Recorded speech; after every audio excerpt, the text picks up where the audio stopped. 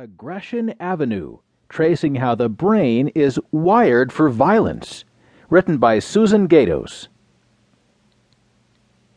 Male mice in David Anderson's Caltech laboratory are typical rodents. Mellow most of the time, they'll defend their cages if provoked, chasing male intruders away.